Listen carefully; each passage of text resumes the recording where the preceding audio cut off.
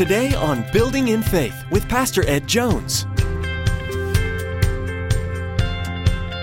Building in Faith. Biblical righteousness demonstrates the grace of God. Biblical righteousness is sent in the envelope of grace, delivered with the hands of mercy. It states in verse 19, because Joseph was a righteous man, he did not want to expose her to public disgrace. Reaching up high with arms open wide, we see you're changing our lives so we can be your hands and feet. Joseph struggled with the news that his wife-to-be had become miraculously pregnant. He was going to quietly break it off with Mary until God stepped in and made his will known through an encounter with an angel. Joseph could have doubted. He could have questioned his own capability to raise the Messiah. He could have stepped aside. But as Pastor Ed teaches us in today's message, Joseph was obedient to the will of God, despite knowing the hardship and scorn he was certain to face. Now here's Pastor Ed with today's edition of Building in Faith.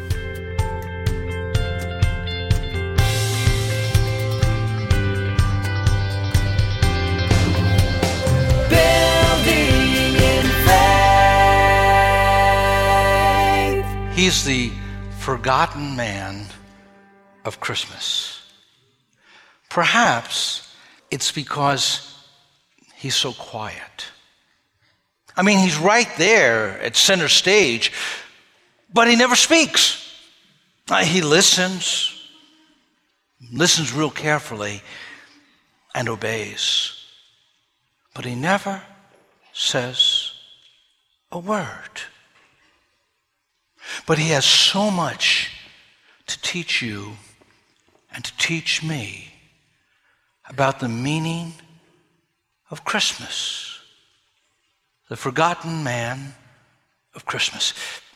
As you look at the well-known text found in Matthew's Gospel, the first chapter, you meet him, and the very first thing you hear about him and see in the narrative is that he's hurt. I'm reading from the New Living Translation.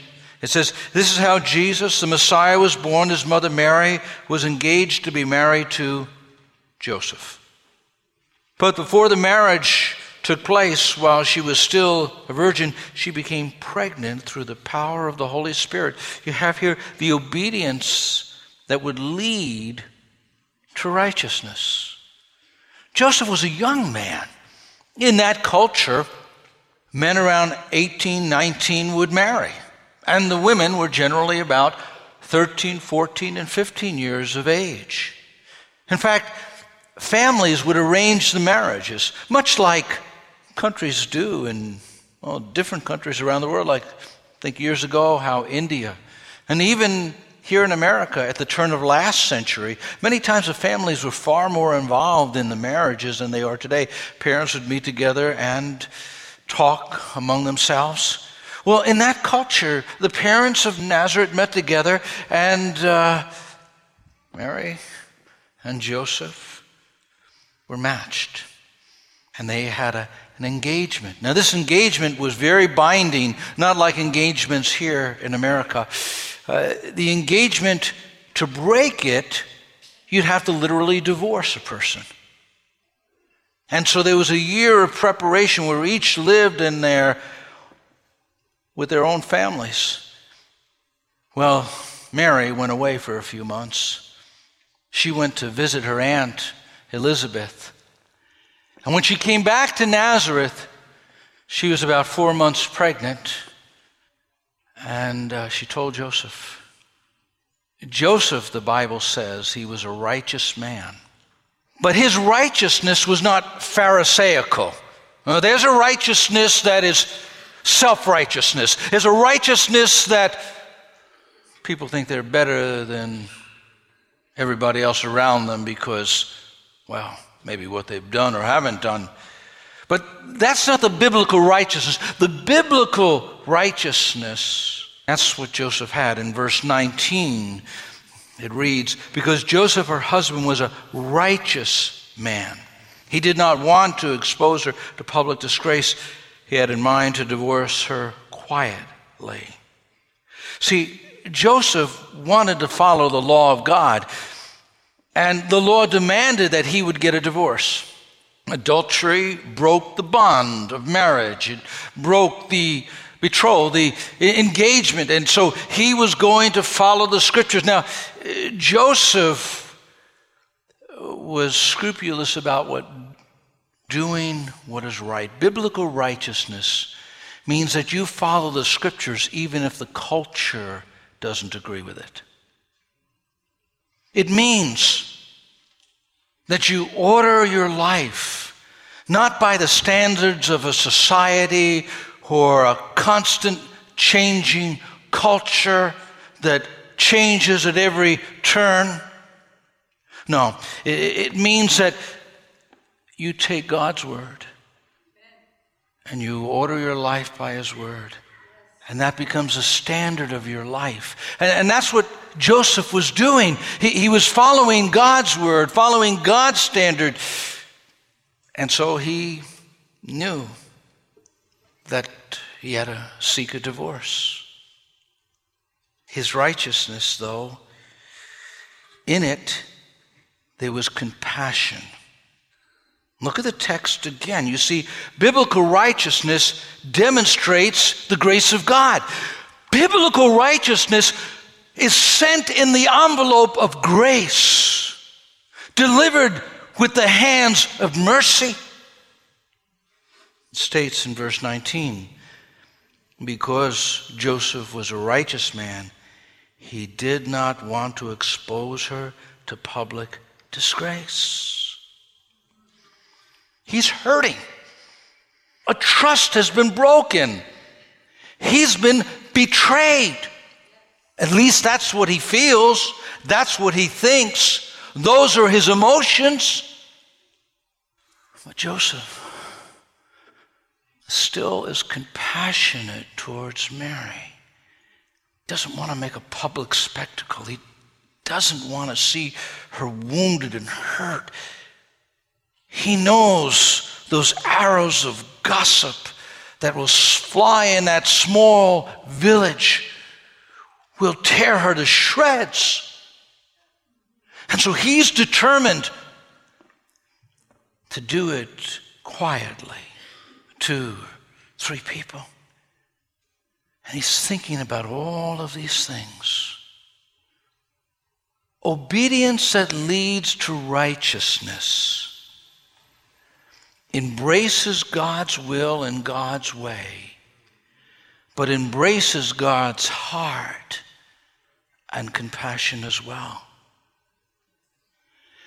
And so with a tender heart, you recognize him not blowing up in anger, not destroying her, but seeing how he could redeem the situation in the best possible way. I tell you this, I tell you, if obedience leads you to righteousness and you walk in that obedience, it will also open up revelation to you.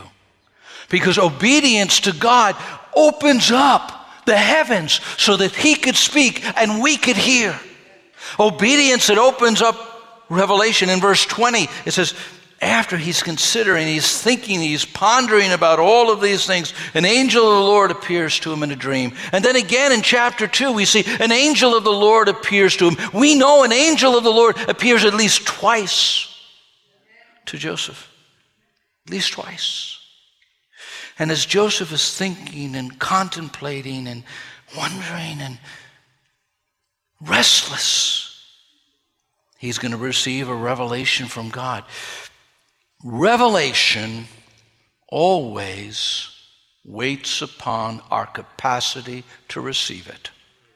Revelation always waits upon your capacity to receive it. As you obey and as you listen, God speaks. And as you obey and as you listen, God speaks. And his voice becomes clearer, louder, more distinct. And there he receives a personal revelation in 1:20. But after he had considered this, the angel of the Lord appeared to him in a dream and said, Joseph, son of David. Look at these words. Circle them, underline them. I'm sure Joseph did.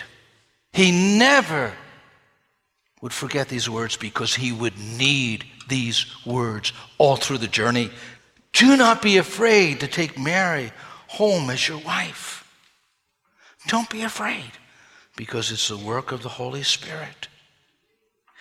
See, as he is listening, God's giving him revelation that's going to impact his life. Do you know God could speak to us directly? God can speak to you through a dream, a vision, his word. Through a brother or sister, through even a sermon, he can speak. He hasn't lost his voice. And he's speaking here to Joseph. And Joseph is pondering, taking these things into his heart. And it's changing Joseph. God says, don't be afraid. Joseph had to quiet his soul so that he could hear that voice of the Lord. And something else is going to happen in the midst of this. He's going to receive a revelation, a prophetic word. It was a personal word, a word right for him that he's going to carry with him all through the journey of his life. But it was a prophetic word because he's going to have insight that he had never had before. God's going to open things to his mind that he had not seen before. What he sees is incredible. See, the Jews would go and offer a lamb, an animal. And on that holy day, that high day, the Day of Atonement, they would remember their sins were covered by that animal, that lamb. But the angel says, you call him Jesus, because he's going to save his people from their sins. There's a key in the genealogy found in chapter 1 that unlocks some of the meaning of that word. Jesus saving us from our sins. Just look at Matthew chapter 1 and look who are in the genealogy. There's Bathsheba, and the text is careful to say Uriah's wife. Someone would remember all the things associated with Bathsheba and David, that messy story. And David. And then Rahab, the harlot. They're in the genealogy. Even though they were in the Old Testament, it was the cross of Christ that redeemed them and made them Old Testament saints. And it's a picture of men and women like David and Rahab that would be redeemed and saved by the blood of Jesus Christ. His name is Jesus because he saves us from our sin. That was the revelation that he had, that the child that he was to father, he was going to be adopting Jesus. He was going to raise Jesus. This Jesus was Messiah. And John the Baptist would even further clarify Jesus' role when Jesus came by the Jordan River and he said to everyone, behold, the Lamb of God that takes away the sin of the world. There Jesus is, God's Lamb. The one that takes away the sin of the world. See, there's revelation that comes by the power of the Holy Spirit. His name would be called Emmanuel, God with us. Now, obedience sheds light on the hidden things of God. You want to know God more? You want to understand God more? You want to have a better understanding of your life and what's happening in the larger picture? Walk in obedience to the Word. See, the Word is not given just to accumulate knowledge. Knowledge is good. But the Word is given to us so that we could know God better and obey Him. And so you watch obedience that leads to righteousness, keeping God's law, ordering one's life by the Word, but always packaging it in mercy and grace, reflecting the heart of God. Obedience will bring you into a place of revelation for your own personal life, and you'll see that bigger picture of the kingdom of God. But it does something else. You know what it does? When you start obeying, you got to carry. You have to carry a cross. Look at the text with me. In verses 24 to 25, when Joseph woke up, he did what the angel of the Lord had commanded him. Now, he could have been like Zechariah. Well, how am I going to know what you're telling me, Gabriel? He could have been, even though Mary was noble, Mary said, how is this going to be? But that quiet man just simply did what the Lord said. Disobeyed. And he took Mary. He was going to raise a family. He raised his family. And you see that he took Mary as his wife. Here he is, protecting her. He knew the gossips in Nazareth. They were there. How many months did you say they were married? How old is she? 1, 2, wait. How many more? He knew what Mary would suffer throughout her journey at the well, in the market, in the town.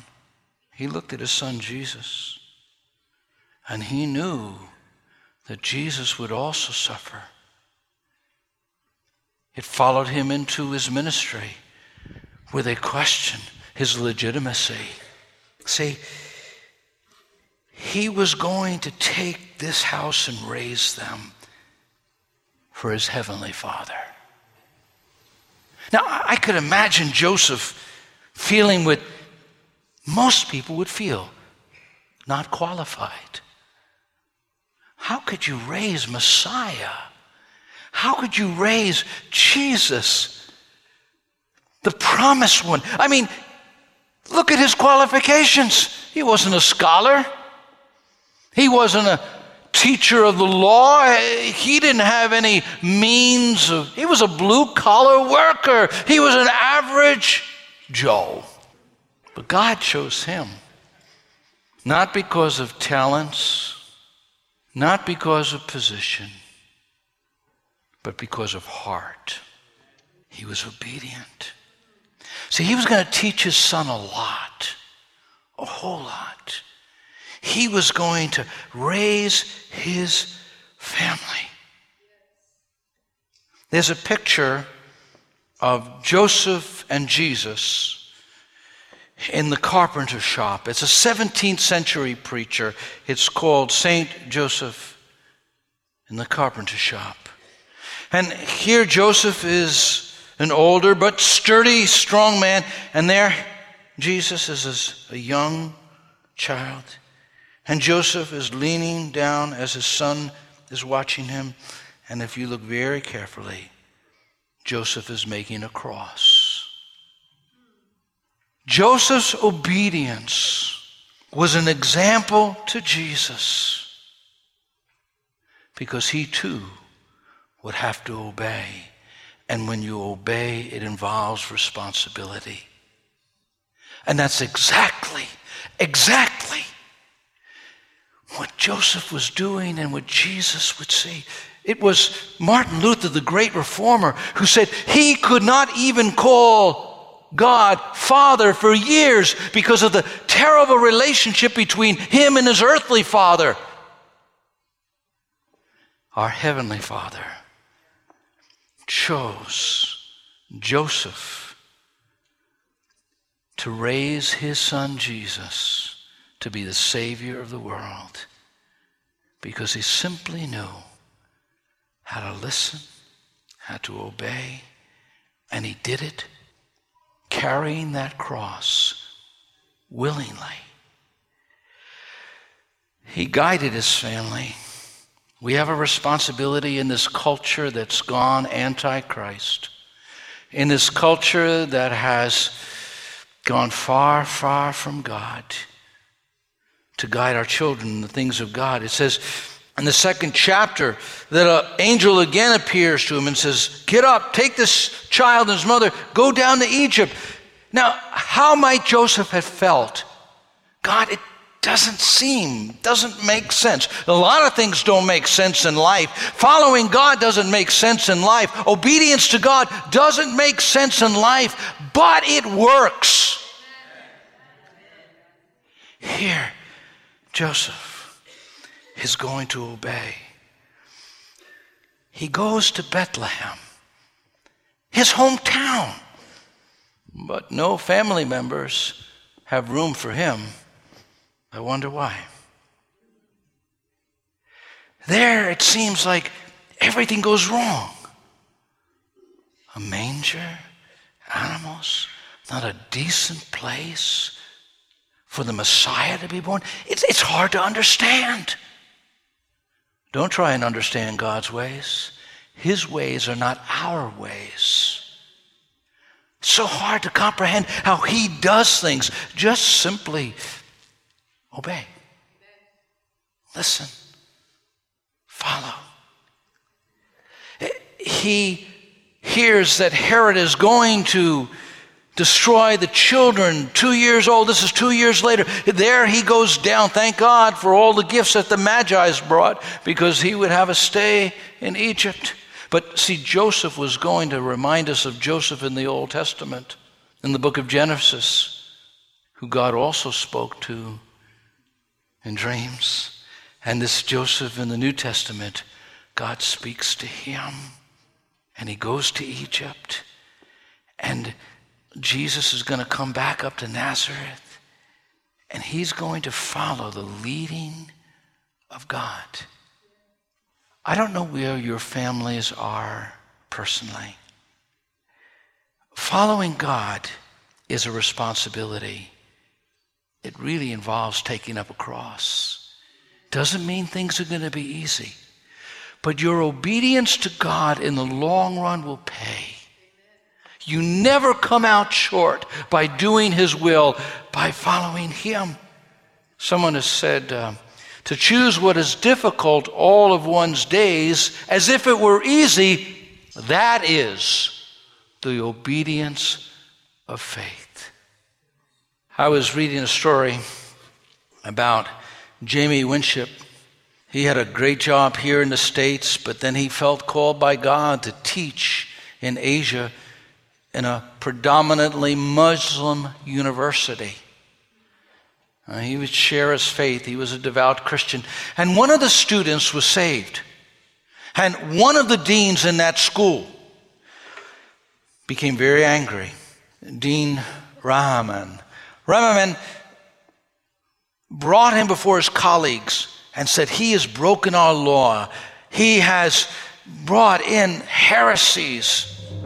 And the American consul didn't want to have anything to do with this situation. They just washed their hands of it. So here Winchell was before his colleagues. They were going to determine his faith. They were talking about 10 years in prison.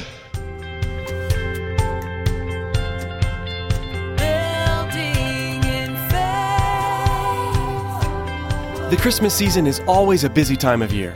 The hustle and bustle to get all of the gifts wrapped and ready. The preparation of the meal where the family gathers to celebrate.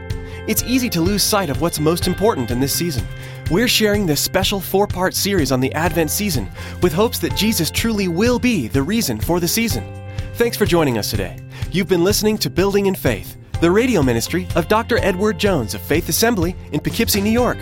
Now, we want to encourage you to log on to buildinginfaithradio.com and spend some time getting to know us. To stay current with what's being broadcasted here on Building in Faith, subscribe to the Building in Faith podcast. By subscribing, you'll always be up to date with the latest messages. Or, if you'd like, you can always give us a call Our phone number is 845-462-5955. That's 845-462-5955. Well, that's all the time we have for today. We invite you to join us again for the next edition of Building in Faith. On behalf of Pastor Ed, Faith Assembly, and the entire production team, we want to say Merry Christmas.